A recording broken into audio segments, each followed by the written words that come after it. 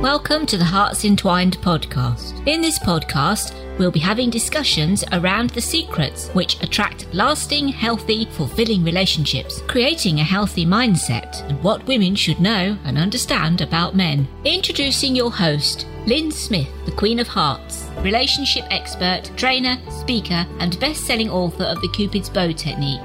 Lynn's mission is to have a positive impact in reducing divorce, domestic violence, and suicide. Welcome to the Hearts Entwined podcast. This is your host, Lynn Smith. And today, listeners, I've got a lovely, very, very kind-hearted woman who has been through some really shocking trauma in her past. And I've wanted to invite her on. Her name is September Burton.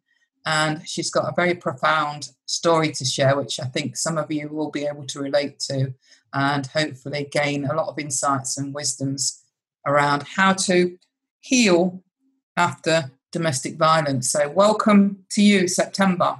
Hi, Lynn. Thank you so much for having me on. Well, September, I think it would be appropriate, probably on the back of the headline being Healing After Domestic Violence, to give us a little bit of insight around you and your personal story, if you're happy to share it. So my story is pretty intense domestic violence. It was more emotional and psychological abuse. There was some physical abuse, but it was somebody who, at the end of the relationship, decided to start recording me all day, every day for a 7-month period. And then, I tried to get a protective order because he started stalking and coming into the home covertly and hacking into the home security system and doing all kinds of crazy things like that. So I sought a protective order. And what was interesting to me about the recordings was I didn't know that they were a thing yet. He did it for emotional blackmail, essentially, to keep me, in my place and be able to keep control over me and things like that. And so he's really, really good. He's very, very sneaky and very, very covert. And so he did this. And then when we were in the protective order hearing, he was talking about how he had recorded me all day, every day for 7 months. And like his chest was actually puffed out as he was saying this. He was so proud of himself. And I just thought, how can anybody look at this situation and not think that there's something off with a person who would record somebody else in their home for a 7-month period? And but he's an attorney, and so he knew exactly what the judge wanted to hear, and so he made up some creative, fun stories and got out of everything. And so I'm actually still living in hiding at this point. I haven't been able to go back safely to my home. So I left where we were, and I just kind of left in the middle of the night kind of thing, left absolutely everything behind, got on an airplane, went to Hawaii, called the women's shelter as soon as I got there and stayed in the women's shelter for a couple of months. And then he found me there.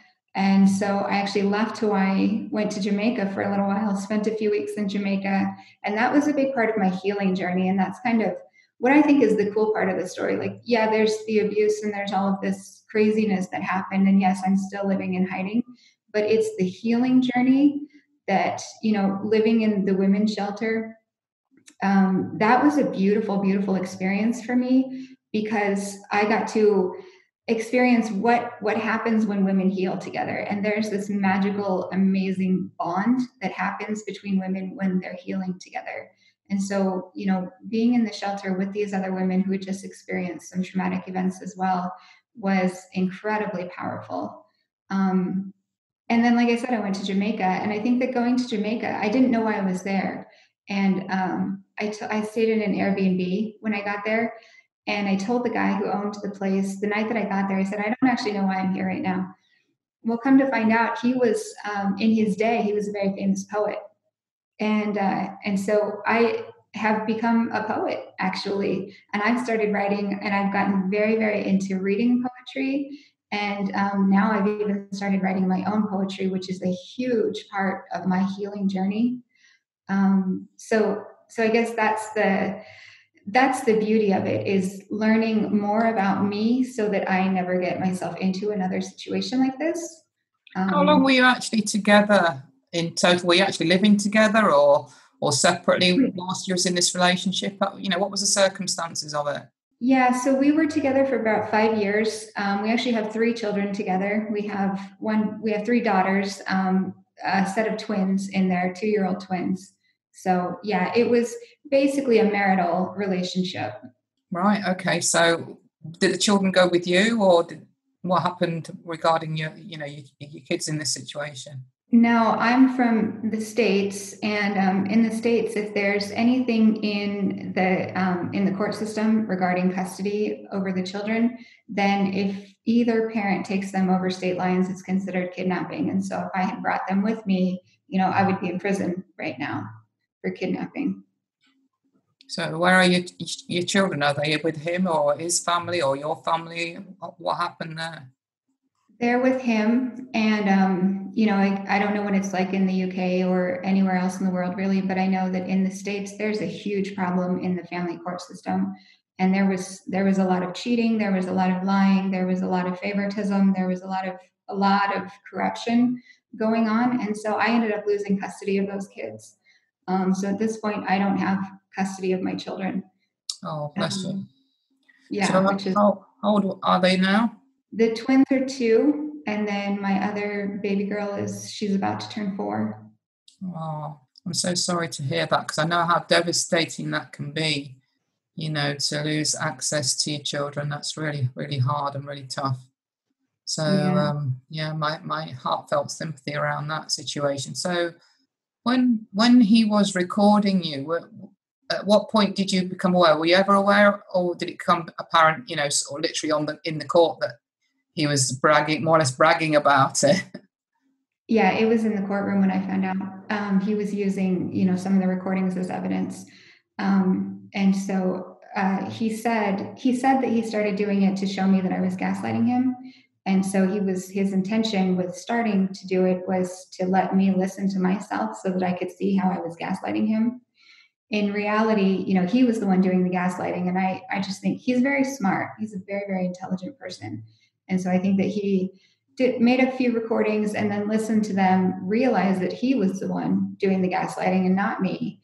And so he never, approached me with them or had me listen to them, because he could see that he was the one doing it and not me. So just explain to listeners who aren't familiar with the term gaslighting what that actually means. Gaslighting is anything that causes you to question your reality. So lies are a form of gaslighting. One example of gaslighting would be the girls came back to me having had their hair trimmed at one point, and I sent an email to him and his mom and his dad and his stepmom, and I just said, can you guys please just talk to me before you cut my kids' hair? And his mom's response was, well, it didn't look to me like they even had haircuts. That would be gaslighting, because that causes me to question, well, did they have haircuts? You know what I mean? So that's gaslighting. Okay, I just wanted to clear that up, because I know that probably there are some listeners that are thinking, well, what's gaslighting? What is it? And can I relate to that or not in my own situation, probably? Yeah. And so was any of the recordings actually played as evidence at the court to try? They were, because I ended up, I'm a pretty stable person, but I did lose it at the end, at the very, very end of the relationship. There were times where I just would start screaming, and I slapped him across the face. And of course, there's some physical abuse on his side. And so he played those recordings and just the little snippets that were right for him, which isn't actually supposed to be allowed in a courtroom. If you're playing a recording, you're supposed to play the entire thing. But that was part of the cheating, was that he got away with just doing the little snippets that made me sound bad and left out, anything that makes him sound bad. But then I went through and I transcribed the recordings, and, yes, I'm crying and I'm screaming and I'm very upset and I sound horrible. But what's really being said is, why can't you just be nice to me? And then he comes back with, I've tried that and it doesn't work. And then, I come back with, I'm sorry, I just don't want you to be mean to me anymore. So there's obvious, psychological and emotional abuse there, but when you just listen to it, like, I sound like the one who's crazy. And he did that very intentionally. He knew exactly what he was doing. So it's interesting that he was able to get away with editing it so that the full context or the full picture of the scenario wasn't apparent. Yeah, it's the whole court case is pretty bad. If at some point I'll have a legal analyst go over it and actually review everything that happened, because it's so obvious. I mean, it's bad. I don't know what more to say about it than that. Because you could question the whole system in that regards, and there's obviously fault not just with him, but that actual whole scenario, and who's responsible for allowing that situation to be played out the way it was. Absolutely, yeah. So when you went to the first place, which was Hawaii, how did he manage to track you down there, do you think?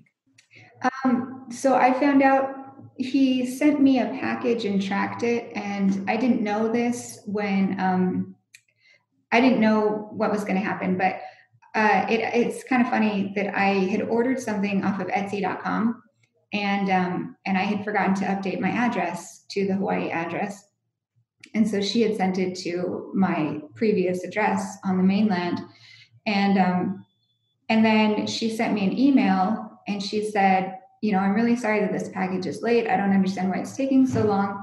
And then a few days later, it arrived, and she sent me another message saying, oh, I'm so happy. I see that it made it to Hawaii. And I thought, wait a second, how does she know that it made it to Hawaii? So I got on the post office website and I looked, and when something is forwarded like that to with a tracked package, it does show the city of the final destination. And so that's what they did, was they sent me a package through the post office that was addressed to my previous address, but then it was forwarded by the post office so that they could see, the city that it was forwarded to. So did he actually make face-to-face contact with you when you was in Hawaii? How did that show itself? No, he didn't. That was at the heart or the peak of COVID. When everything, we were all still figuring out how to re-navigate life, and everything was just on complete lockdown at that time. So when that first happened, I wasn't concerned. I didn't run right away. It was actually still a few months that I stayed in Hawaii before I ran again. Just because I knew, there's no realistic way that he was going to come there and do anything. And Hawaii was very, very big on the 14-day quarantine for anybody that came onto the island, and even with inter-island travel. They were very, very strict about the 14-day quarantines. Right. Okay. So what was the thing that actually made you then want to move away from Hawaii to Jamaica? Obviously something triggered you to want to think, I'm not going to be safe staying here anymore. They started to lift some of the COVID restrictions. And as I was watching the whole situation unravel, I knew that as soon as COVID restrictions were lifted, I was going to be gone. And so as soon as they lifted inter-island quarantine rules, which I actually think was a mistake, but as soon as they lifted the inter-island quarantine, I was like, okay, that's close enough for me. That's enough of a ease up on the restrictions that I'm going to go. And what was it when you first, I suppose, made that decision and had, I suppose, a bit more of a light bulb moment that actually made you finally escape that situation and realise, for my own safety, my own health, my own well-being, I need to go? Do you mean getting out of the relationship or leaving the city for safety? Well, both really, yeah. So getting out of the relationship, I actually didn't. He left. I was very, very caught up in the belief that, you stay together for the kids and you can work it out and you get therapy and, a therapist is going to solve all of your problems and everything's going to be fine. I didn't realize how severely traumatized I was. I was diagnosed with complex PTSD as a result of all of the abuse over the years and trauma, but I didn't realize how severely traumatized I was. And he, at the very end of the relationship, right before he left, he looked at me one day and he said, "You need therapy," which was the best thing that he could have said, because I thought, okay, I'm going to go find a therapist. And so I did.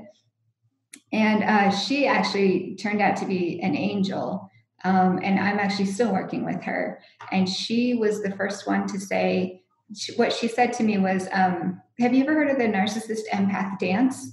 And I was like, nope, not familiar with that at all. And so then we started talking about that. And then I started reading books on narcissism, and I started understanding what it was that I was actually dealing with. And then once I started to understand and see, what had actually happened and what was unfolding. And the thing about them is that they're very predictable. Once you start to understand, they become extremely predictable. And so I knew exactly what his next moves were going to be and things like that. And so, he had been covertly entering the home. He had lied blatantly in the courts. He made up this story. There was a chandelier that had obviously been messed with once when I took the kids camping over the summer. So he had been in the home while we were camping. And I brought pictures of that into the courtroom as evidence. And he said that he and the kids would use that glass chandelier as a target for Nerf guns. And the judge bought it, which is mind-blowing. So he, when I saw that he was willing to make up these creative stories and he was not stopping, there were protective orders against him and he was continuing to stalk even with protective orders. Then I learned about something called the Mosaic Threat Assessment, which is, if you just Google Mosaic Threat Assessment, you can find it. And it's a threat assessment that they use to basically assess how much danger are you really in. And when I went through and did it, he scored a 9 out of 10. And when I saw that, I was like, I have got to get out of here because my kids are better off with a mom who's far away than they are with a mom who's dead. And so, I still fully believe that if I hadn't left when I did, I would not be around to be telling this story right now. So that was really the final straw. I had seen a friend of mine less than a week before I left, and she looked at me and, everybody could see that I was not okay. And she looked at me and she said, if you need help, I have connections. Just all you have to do is call. I'm just a phone call away. And I said, okay, thank you, whatever. And I processed that for a couple of days. And then I did that Mosaic Threat Assessment. And as soon as I saw that, I called her and I said, I need help and I need help now. And so she got me a plane ticket. She put me on the plane and she said, as soon as you get there, just call the women's shelter. And so that was kind of how I got out. Wow, excellent. So again, for the benefit of listeners that aren't necessarily aware of what the term narcissism actually means, how would you describe or explain that to somebody?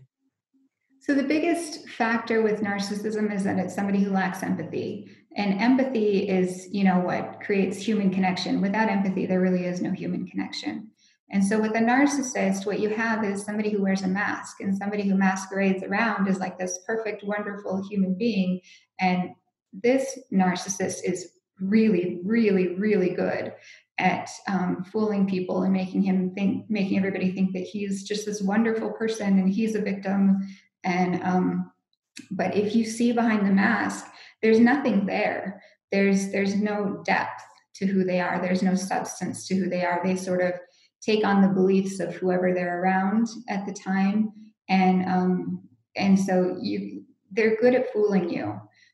They do the love bombing in the beginning of the relationship, and then they start to withdraw their love. In my case, his love bombing was all about verbal affirmations and verbal reinforcements and things. And so he would tell me, you're so amazing, you're so intelligent, you're so wonderful. And, he was always telling me all of these things, building me up. And then when he flipped, it was, you're worthless, you're nothing, you're pathetic, those kinds of things. And so that's what they do is they love bomb you, and then you become actually addicted to them. It's actually an addiction. And then of course they discard you at the end. So basically just throw you away. And is this common? I mean, I know this is common from, the unhealthy masculine man perspective to be narcissistic, but is this common in reverse as well, about narcissistic women? I think there's some narcissistic women for sure. It's more common for women who develop a personality disorder to be borderline, or there's another one that starts with an H. I can't think of the name of it right now. But those are more common for women, and narcissism is more common for men. But, it can go both ways. Men can be borderline, women can be narcissists. it just depends on how, I guess, your trauma and how you process things. And do you fear for your daughters? I mean, he might not have been a good partner or boyfriend, but was he a good father to your children? He's a good father right now. Yes, he's a good father because they're dolls to him. They get him a lot of attention. They feed his ego. So as long as they're essentially toys to him. And so as long as that's the case, he's a great father. He plays with them. He reads them stories. He kisses them goodnight. He does all of the good father things. The challenge is going to be that these are all girls, and he's not very into like feminism and strong women and things like that. And so when they start to grow up and they start to have opinions of their own, that's when things are going to get rough. So I'm hoping, more than hoping, I'm focused on getting things taken care of and turning the situation around before they get much older. Excellent. So what is your focus immediately then to ensure that happens sooner rather than later? Right this minute, my focus is on healing myself. It's on, staying safe for one thing. So I'm still in hiding. And then healing myself, because I really believe that the more that a parent heals themselves, the easier it is for the child. Even though I'm not physically present with them, there's a bond that's, there's an unbreakable bond between a mother and her children. And so the more that I heal, the more it's going to lift them up and benefit them.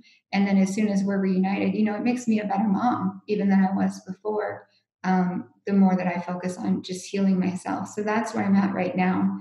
And, what the next move is going to be, we'll figure that out as we go along. Oh, that's brilliant. I think you're doing exactly the right thing, because without healing your wounds, you can't, like you say, be as good a parent as what you need to be to those girls once the time comes and you're united and reconciled. So I 100% believe you're actually doing exactly the right thing in terms of focusing on yourself right now. Yeah. What's interesting is I think it was the last episode that you did, or at least the last one that was published. You talked about the toxic feminine too, and how, there's that toxic masculinity that we talk about, but then there's the other side. And that's kind of the harsh reality that I've had to face is, why did I do this? Why did I make this choice? How did I get myself into this situation? And that's really what I'm focused on as far as my healing process is. Like, I didn't have enough self-love. I wasn't nurtured enough by my mother as a child. I didn't get my needs met. And so I turned to men, and I thought that, they were going to be my knights in shining armor, and they were going to be my heroes and save me from all of my woes, kind of a thing. So I think that, for me, it's been a lot about getting into feminism and, the healthy feminism, not the angry feminism. Getting into feminism and reading poetry and becoming a poet myself, really writing my own poetry. So there's that, I guess the point was there's that toxic feminine side too. And that's where I was. And that's what I'm seeking to get out of now. Excellent. What I'd also like to pick up on what you just said is how healing the poetry that you've been for you, because I think a lot of the clients that I've worked with find that some sort of activity, be it arts or crafts or certainly journaling or writing stuff like poetry has been very therapeutic in their healing journey. Absolutely. I think it's about creativity. I think it's about unlocking that creative side of your brain because, in modern day society, we're so focused on the math and the science, and that's fantastic. And we need that. But we're losing touch with the creativity of being a human being. And when you look at nature, like it's pure creativity. Yeah, it's science. Yes, there's biology and botany and all of that. But it's pure beauty and creativity. Without the creativity, it wouldn't be beautiful. Yeah, and I've certainly noticed that with, and certainly obviously looking into that and guiding women down that path that I work with around, what is it that you'd like to get involved in that you either used to do or would like to do in terms of creative stuff, whether it's knitting, sewing, writing, painting, drawing, like you said, it's any sort of creativity, isn't it? Yeah. Absolutely. And it's so, for me, the poetry, what it does for me is, there was a moment where I lied to cover up bruises, and that was like one of my all-time low moments. And I turned that into a poem, and it feels like now that's not in me anymore. It's on the paper. It's taken care of. Does that make sense?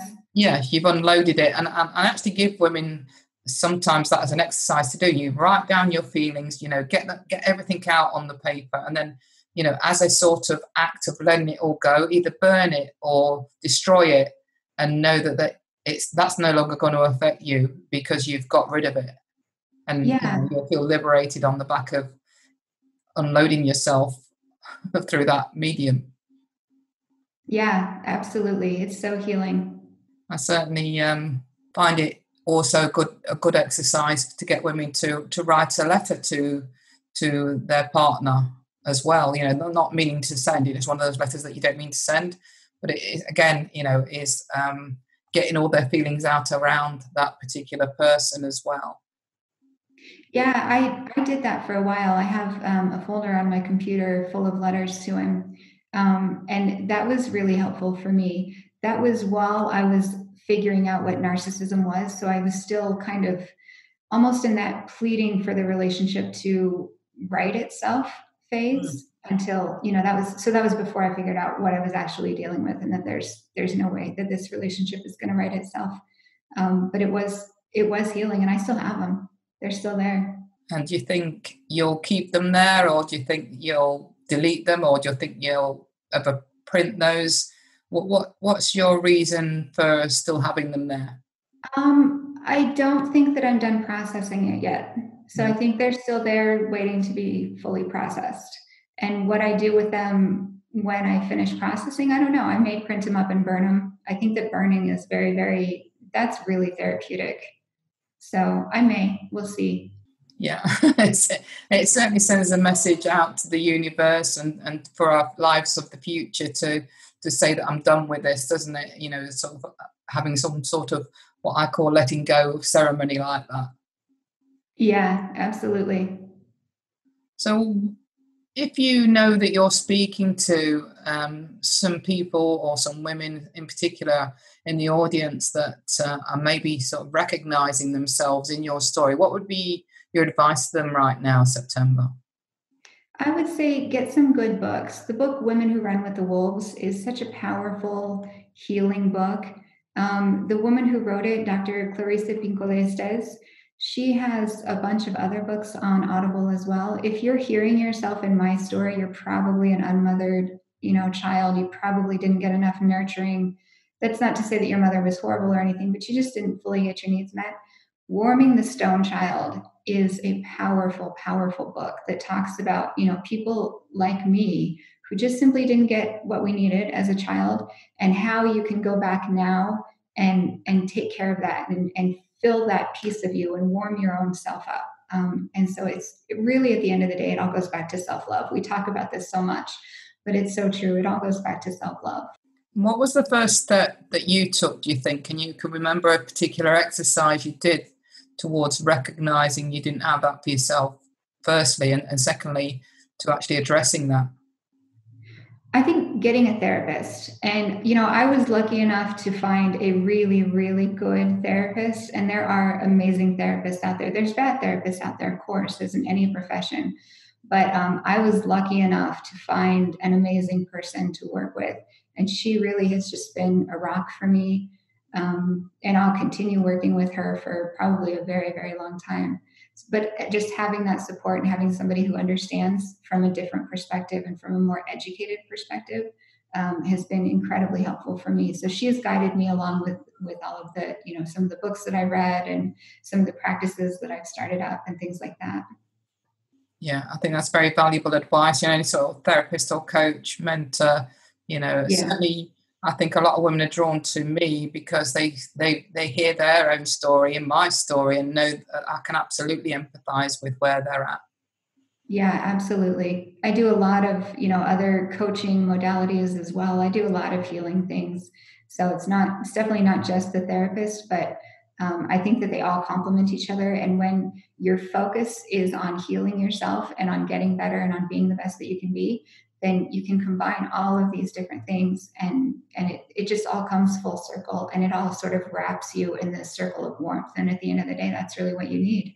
Excellent. So on that note then, September, what is the best contact information you can share with our audience should anybody want to reach out to you or be inspired to reach out to you? Yeah, I guess one of the advantages of being me is that I have a very unique name. My first name is September. So I'm September Burton, and across any social media platform or any, my website is septemberburton.com. So you can that's how you find me, September Burton. September Burton with a B-U, as in Richard Burton, the famous actor. Yes, and my father is Richard Burton, but not that Richard Burton. You know what? I love that love story between Elizabeth Taylor and Richard Burton, because Elizabeth Taylor's got the same birthday as me, albeit, many years older. But yeah. Yeah, that's fun. That's one of my claims to fame, having the same birthday. Okay, well, thank you so much for sharing your excellent story, very inspirational story, and such beautiful words of wisdom and guidance and advice there, September. Well, thank you for having me on. It's an honor, and it's still part of my healing journey to share my story. So it's definitely a privilege. Thank you. So finally, with wrapping up then, listeners, I always like to end with true love starts with opening our hearts. And until next time, goodbye for now. Thanks for listening to the Hearts Entwined podcast. You can follow Lynn via the Facebook group Two Hearts Entwined, or search Lynn Smith, inspirational speaker, at LinkedIn, or email lynn@hearts-entwined.com. That's LYN@hearts-entwined.com. Remember, true love starts with opening our hearts.